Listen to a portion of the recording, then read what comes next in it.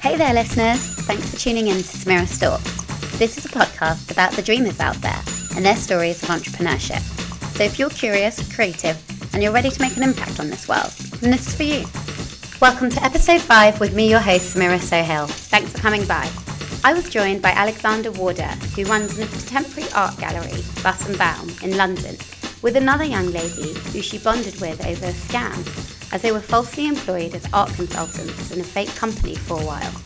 In this episode, we'll hear creative ways to blend artistic and commercial aspirations, with her reckless vision of selling performance work by young solo artists, which isn't the easiest product to monetize. How these two young ladies are rewriting the tried and tested gallery model, not trying to get exclusivity on artists, but instead encouraging them to self-publish on social media and incorporate reactions into their works. And lastly, Alex's philosophy to having a lot of fun when doing any kind of enterprise. She details her encounter with a young Italian collector who, in his words, is building a collection just as good as his body.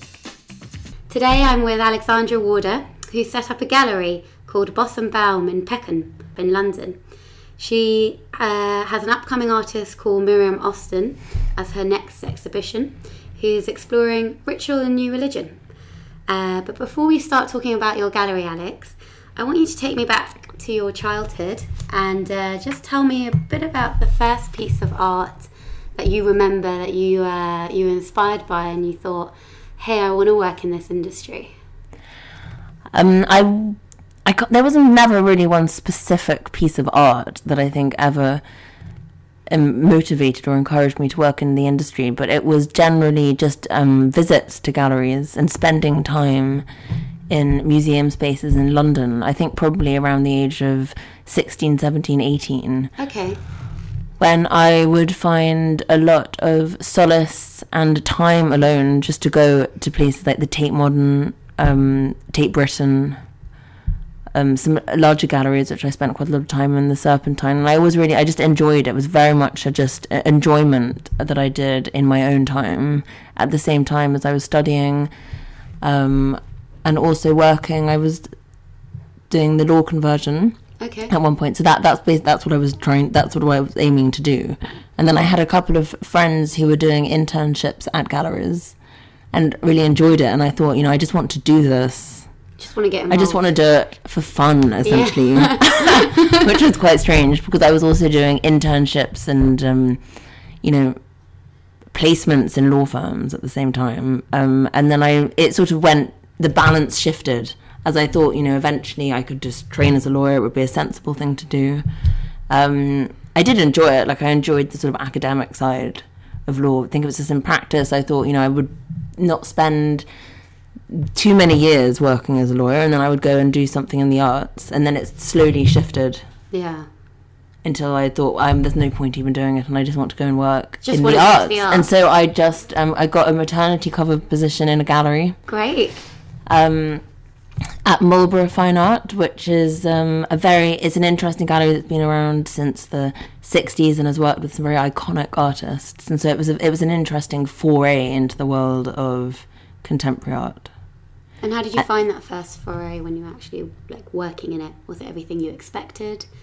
No. I loved it, and I loved asking questions about what it was like working with some of these big artists. Worked with Lucian Freud and Francis Bacon, and I think they had Mark Rothko as well. But there was a big lawsuit about that with Marlborough against the Mark Rothko estate, and I used to love sort of finding out all the questions and what to ask, and never got actually any interesting responses. I tried to dig around it at one point. There's one interesting book that I located on the whole lawsuit and never actually found it. It sort of went out of print, and there was, I never managed to dig down a copy, but I enjoyed it, all of that kind of side of it. I think, in practice, I was just doing everything that a normal gallery assistant would do, and so you do a little bit of everything. It's by no means hugely sophisticated or elegant, or you just get involved, you get your hands dirty, and do everything basically. Cool. Define what art means to you, and why does it matter? Again, very wide scoped question, but I think it means for a lot of people, it's very much what it means to you. So you can create that very much as anyone who would go into a gallery or face any kind of art. And this actually extends, I think, to theatre and performance art and sound art and everything. And this is why I'm specifically interested in contemporary art, because you take your own interests and, you know, you sort of reflect them basically when you look at the work. Yeah. And I think it's very good in terms of, you know, exploring questions that you might have, finding answers. Just, it's like a soundboard, essentially. You know, a mirror. Potentially, you're coming to the art, and it is helpful. Yeah, it reflects contemporary world in the art. That's what contemporary art is. It's very contemporary. It is looking at the contemporary, so you can see all kinds of issues and thoughts, and, you know, the very essence, I think, of what is happening now, which is very interesting. Okay, and take me through to today. So you started off working in a small gallery, but a very prestigious gallery. And then when did you decide to kind of take the leap and set up your own? And talk me through some of that. Yes, it was an interesting journey, and I think it wasn't planned in any way. It was Really? No, my goodness, no. You know, I always speak to people and they say, you know, I've wanted to do this since I was about 10 years old. And it wasn't nearly as planned or organised as that. Which is, it's amazing when things happen and you look back and you think, you know, how has this happened? But it's just, it feels very lucky and also very natural and right at the same time, as I hadn't necessarily always planned it to happen like that. So I'd had a couple of jobs working with a few art consultants, and I met the girl Lana, who I run the gallery with, at my previous job to setting up the gallery. We worked together on an exhibitions team, which was with this new company. Anyway, to cut out of long story short, maybe I shouldn't cut the story short. No, we're not going to. So we had it was 10 people employed through quite a reputable arts company in London, a recruitment company. Yeah, and then set up this company to do art consultant type work for private investors. You know what? It was a bit of a medley of things of what she wanted to do. This particular woman. Anyway, it was a scam. It was a total scam. She didn't have paid or something. Yeah, she didn't have a company. There was no money. It was a total disaster. And I suppose in hindsight, it was obvious. And we had all asked this recruitment company, is it legit? Yeah. Have you checked it out? And they'd assured us that it was. And it was a bit of a terrible situation, essentially. A couple of the other people that had been employed had gone on gardening leave, you know, for 3 months and stuff like that. And then we'd started working, and she wasn't able to pay. Anyway, Lana, who I was on an exhibitions team with, and I had started talking about various ideas of things that we would do together, perhaps in the time whilst we were looking to actually find another secure job. And we'd set up and done various pop-up shows in temporary spaces with artists that we were interested in, and then it just grew from one thing to another. And so we had done that, and we were working part-time at the same time in order to support it. And then it got to the stage where we thought, you know, we would like a permanent space, and so that's how it grew. Okay, great. We have a very similar vision, and I'm very lucky to have met Lana. So again, it's a sort of a timing thing. We had a very similar vision, and we still do, and it's interesting working with another young woman. So we communicate a lot together, and we are great friends, but it's also a professional relationship, and we try and sort of nurture it as such. But you have to get good communication channels between the two of us, which we're good at now. So. How would you describe, I guess, your joint vision for your gallery, and also your curatorial style? So the types of artists that you're taking, types of work that you're showing. We're very interested in performance work at the moment. Mm-hmm.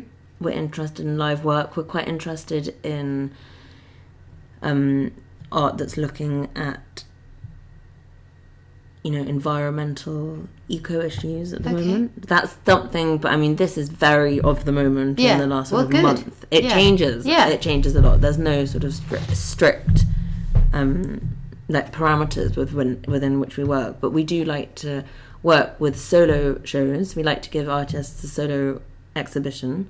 So when they're young, it's a unique thing, really, especially in a city like London, to have such a big space to do something on their own that isn't part of a group show. And then they can, how big is the space? It's just under 3,000 square foot. And I was there, luckily, earlier to see it, but describe to the listeners some of the charm about it. How would you describe?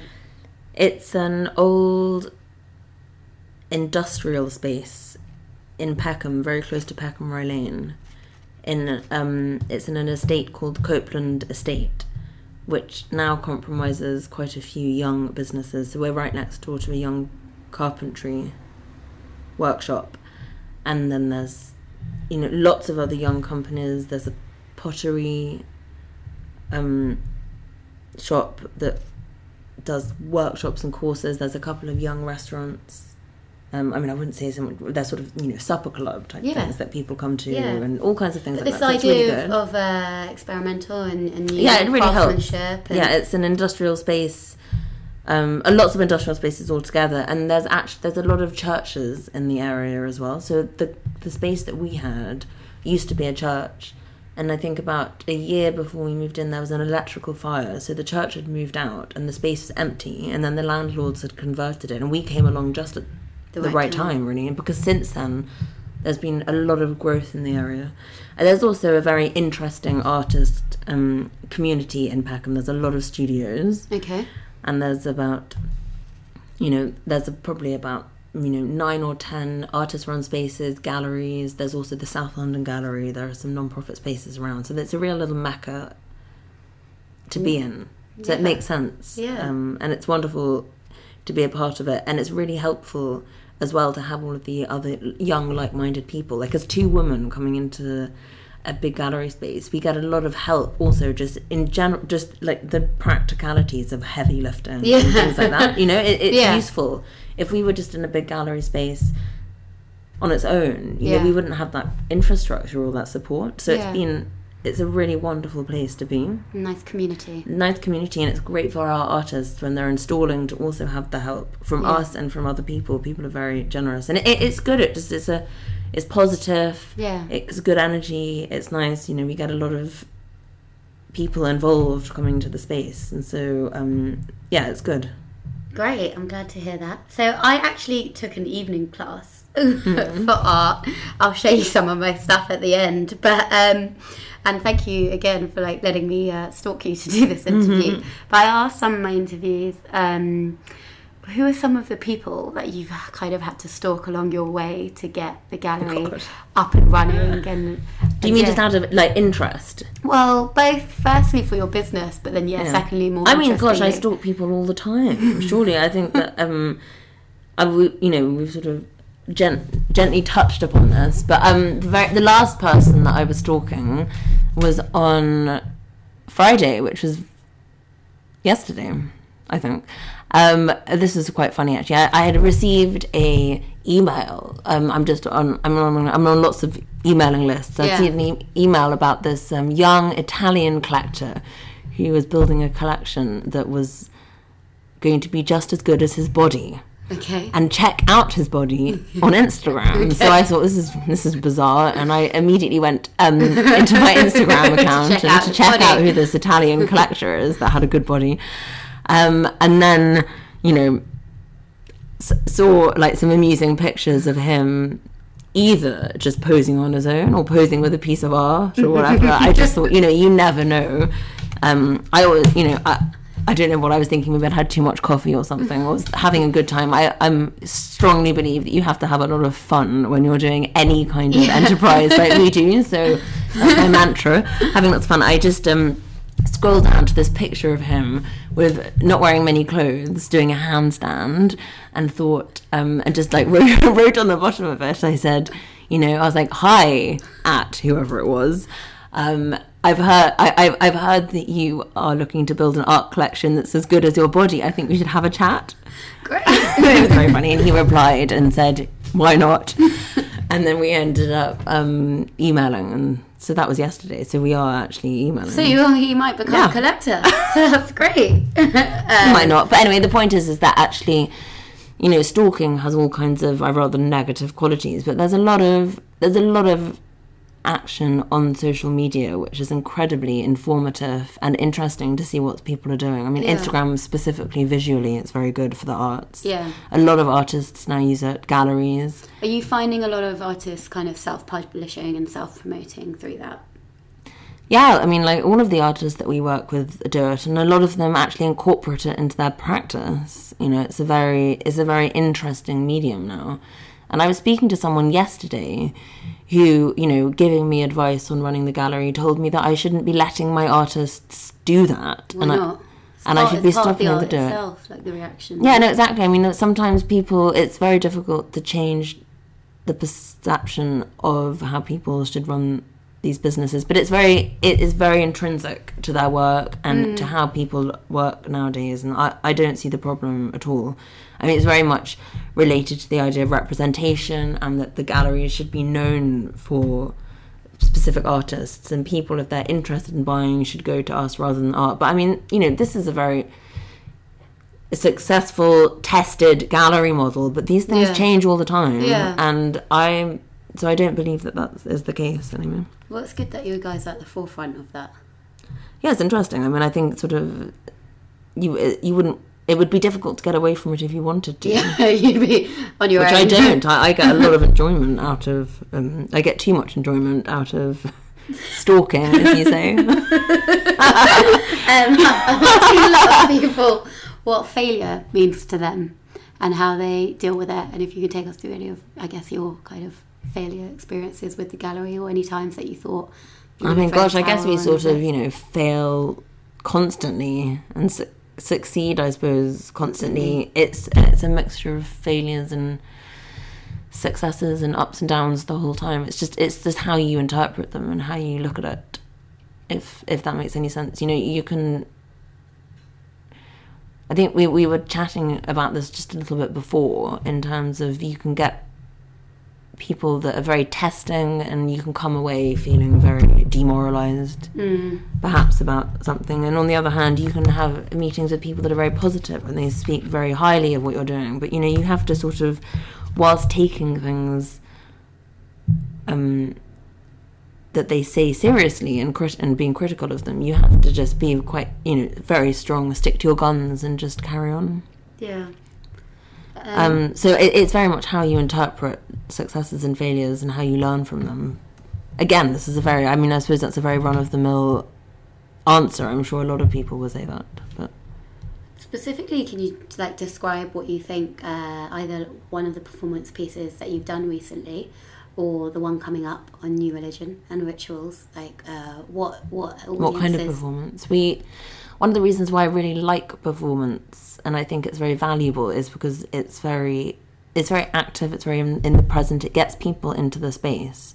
And actually, just to go back to what we were talking about before, for the Instagram and people taking photos, you know, there's a very much, you know, an interest in how people are recording art that they see and how they remember it. And I think it's an interesting antidote to that, when you have live performance art in a space and you are experiencing it like then and there and with a specific audience that is created for you, you know, in a way that can never be replicated and that you can never experience it through any other medium. And it's also interesting in terms of being accessible to large audiences, I think, and, you know, bringing children to watch the performance. People react very well to it, I think, on the whole. We're very careful and considered, I think, in trying to do performance that is accessible. Yeah. And that is enjoyable. And, you know, that opens a whole other can of worms about whether performance is just entertainment or is it fine art, and where the balance is. But, you know, it's just, I think any of these things that provoke those kind of questions and discussion is interesting.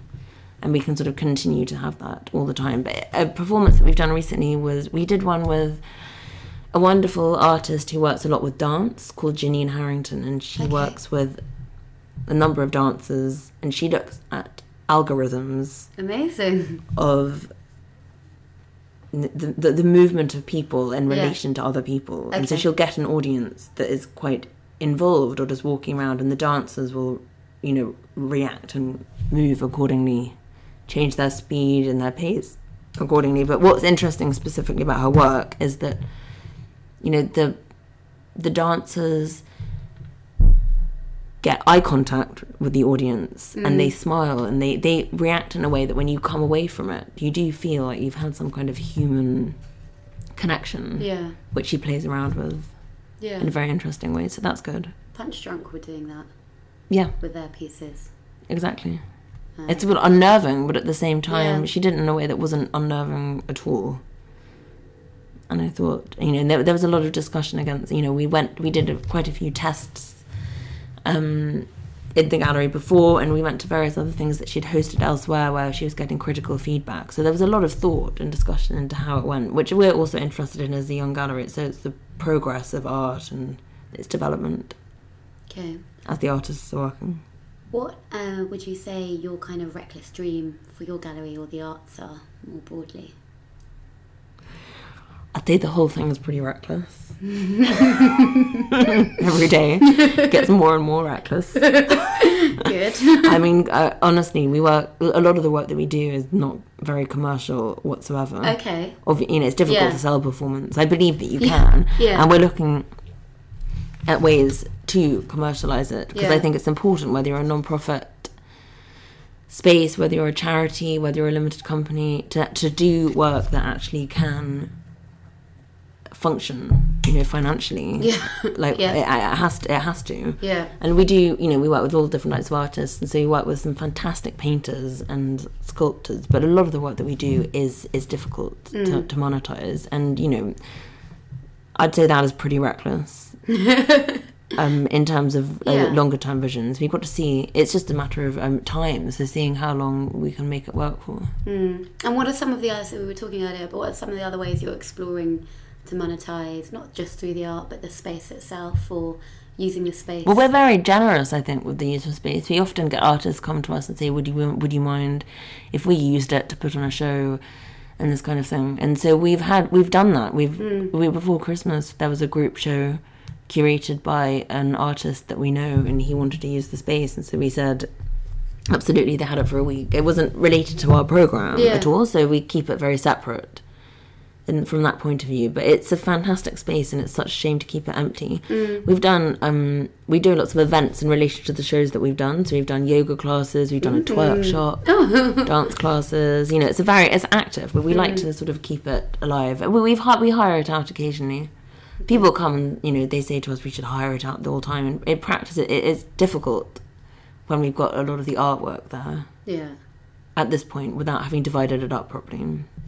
So how do you think the arts industry can help or can spread some of, I guess, its learnings to the other industries within the UK? This is something that I think about quite a lot at the moment, because there's, you know, boundaries, I think, between different industries and different economies is very blurred nowadays. I also think outside of the UK, you know, geographically, boundaries are much easier to come by. I mean, like technology and access that you have between different countries makes it much more fluid, I think. And I'm interested to see how you can actually like tap into that. And industry-wise, when you've got a lot of different artists exploring, you know, like let's say food or food and how it's being transported across the world, and like maybe, you know, predictions of food shortages. This is just one example. And then you have got like charities and foundations and lots of scientists, people working for these things, and a lot of artists will look at the material and comment on it and create art that is a way for people to have access to the information and to learn and understand about it. And I think that, you know, there's so many different industries with science and politics and, you know, it goes on ad infinitum, that I think can be explored through art to increase people's understanding and awareness and knowledge, essentially, which helps, I think. Generally. This is a this is actually a really like a personal question in a way, but I was always sympathetic towards the arts growing up. Yeah. We'd go to theatre and the galleries and whatnot, but I actually only ever took a real interest after living in Paris for a while. And I think one of the reasons, and that was when I was maybe after university, so 21 or something. And I think one of the reasons was because I was always really intimidated by the industry and by having like, I don't know, just not understanding contemporary art or just not understanding it. And I think a lot of people feel like that, that it's like exclusive or that it's not classist, but yeah, there's an element of that. Yeah, that's really interesting. What would you say to... Yeah, that was interesting because I spent about 3 months in Paris when I was about the same age, probably a bit younger, 18, 19. But I remember also spending a lot of time going to galleries there and absolutely loving it. Exactly. I don't know what it is about there. It's just, it's way more accessible and it's just way more in the grain of daily life. I wonder. I've always been aware of that period of my life and how it was something that I really enjoyed. You know, we'd go to the Rodin Museum. I loved it, you know, and all of the museums in Paris. I wonder whether maybe it was sort of it was having it as a distance from where you grew up. Yeah, so you maybe where you grow up, you take that stuff for granted. You Exactly. know it's around the corner on the next tube stop, Exactly. so you never go. Whereas when you're in a new place, I guess you're always more open to the experiences around you.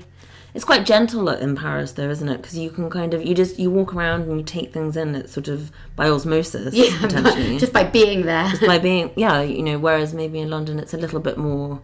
It's like a bit more sharp edged, potentially. Yeah, no, it's a shame, and I have to remind myself often that people come to it with a very different sort of yardstick of knowledge than I do, and it's important, I think, to be you know, I don't want to sound patronising, but to be aware and sort of, you know, patient, and also trying to see it's like teaching someone something and trying to think about it from their point of view, potentially, but also with children. When they come to the gallery, it's incredible having them and seeing them. How I love it, seeing how they respond. How do you want people to feel when they walk into your gallery? I want them to feel excited, and like comfortable and open. I think to, you know, learning and asking questions, and that's why children are so great, because they don't hesitate for a second to ask questions, and no question is ever stupid. At all. And I think sometimes a lot of adults will definitely hold back questions that they want, but that's the whole point of contemporary art, is that it's supposed to actually provoke and elicit questions and thoughts and ideas, and, you know, you have to be an active viewer. It's not something necessarily to come in and just to look at and absorb. You're supposed to actually ask, you know, why are they interested in this, like, what does it mean to me, what will it mean to other people? And, you know, so it's very frustrating when people come in and just look and think, oh, you know, this is very contemporary. Like, what does it mean? Like, this is ridiculous or whatever. You know, they've completely like missed the point. But I tell them that, and then quickly they can, you know, go back and have another look, revisit, and learn how to be open to it. You know, because it takes time, and the more you open yourself up to it, the more you get from it. And that is no different as anything else. Exactly. I'm just going to shoot some kind of quick fire questions at you. Great. Kind of don't think too much. What is your favourite song at the moment? This is a good question, but I've been listening to the Barber of Seville by Rossini quite a lot. I can't remember exactly which part of it, but yeah. So I've been enjoying that. What tea do you drink? Oolong Lapsang. Okay. Which Disney character do you most see yourself as? That's Shrek. I'm not sure he's Disney, but fine. No. I just he's great. I've always that's good. I think that was one of my favourite films. One of my favourite cartoons. What did you want to be? Actually, he's not Disney. Yeah, but that's fine. Sorry, I don't know. I can't think of any Disney. What did you want to be when you were younger? I had no idea what I wanted to be when I was younger. Okay. Not an artist, though? No. Okay. What was the last thing that inspired you?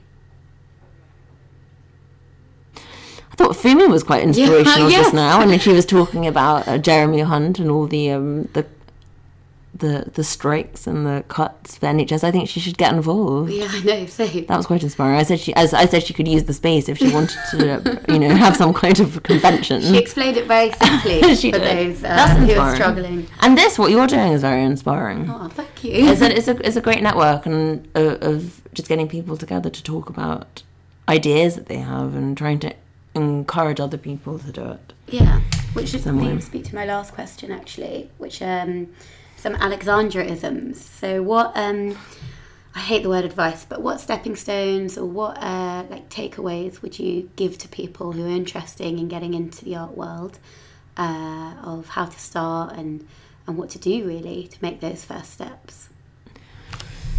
I think it's a very difficult question. It obviously depends what you want to do in the art world.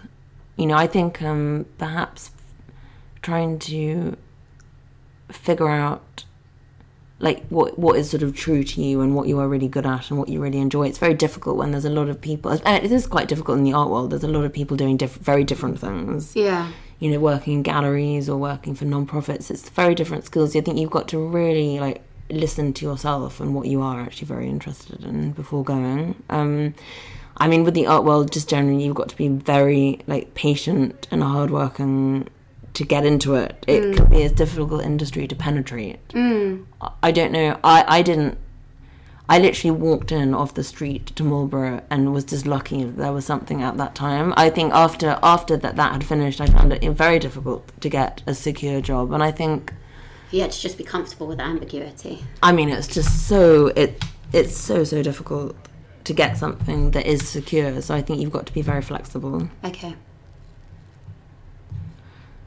That's dreadful advice. Ask me another question in terms of advice.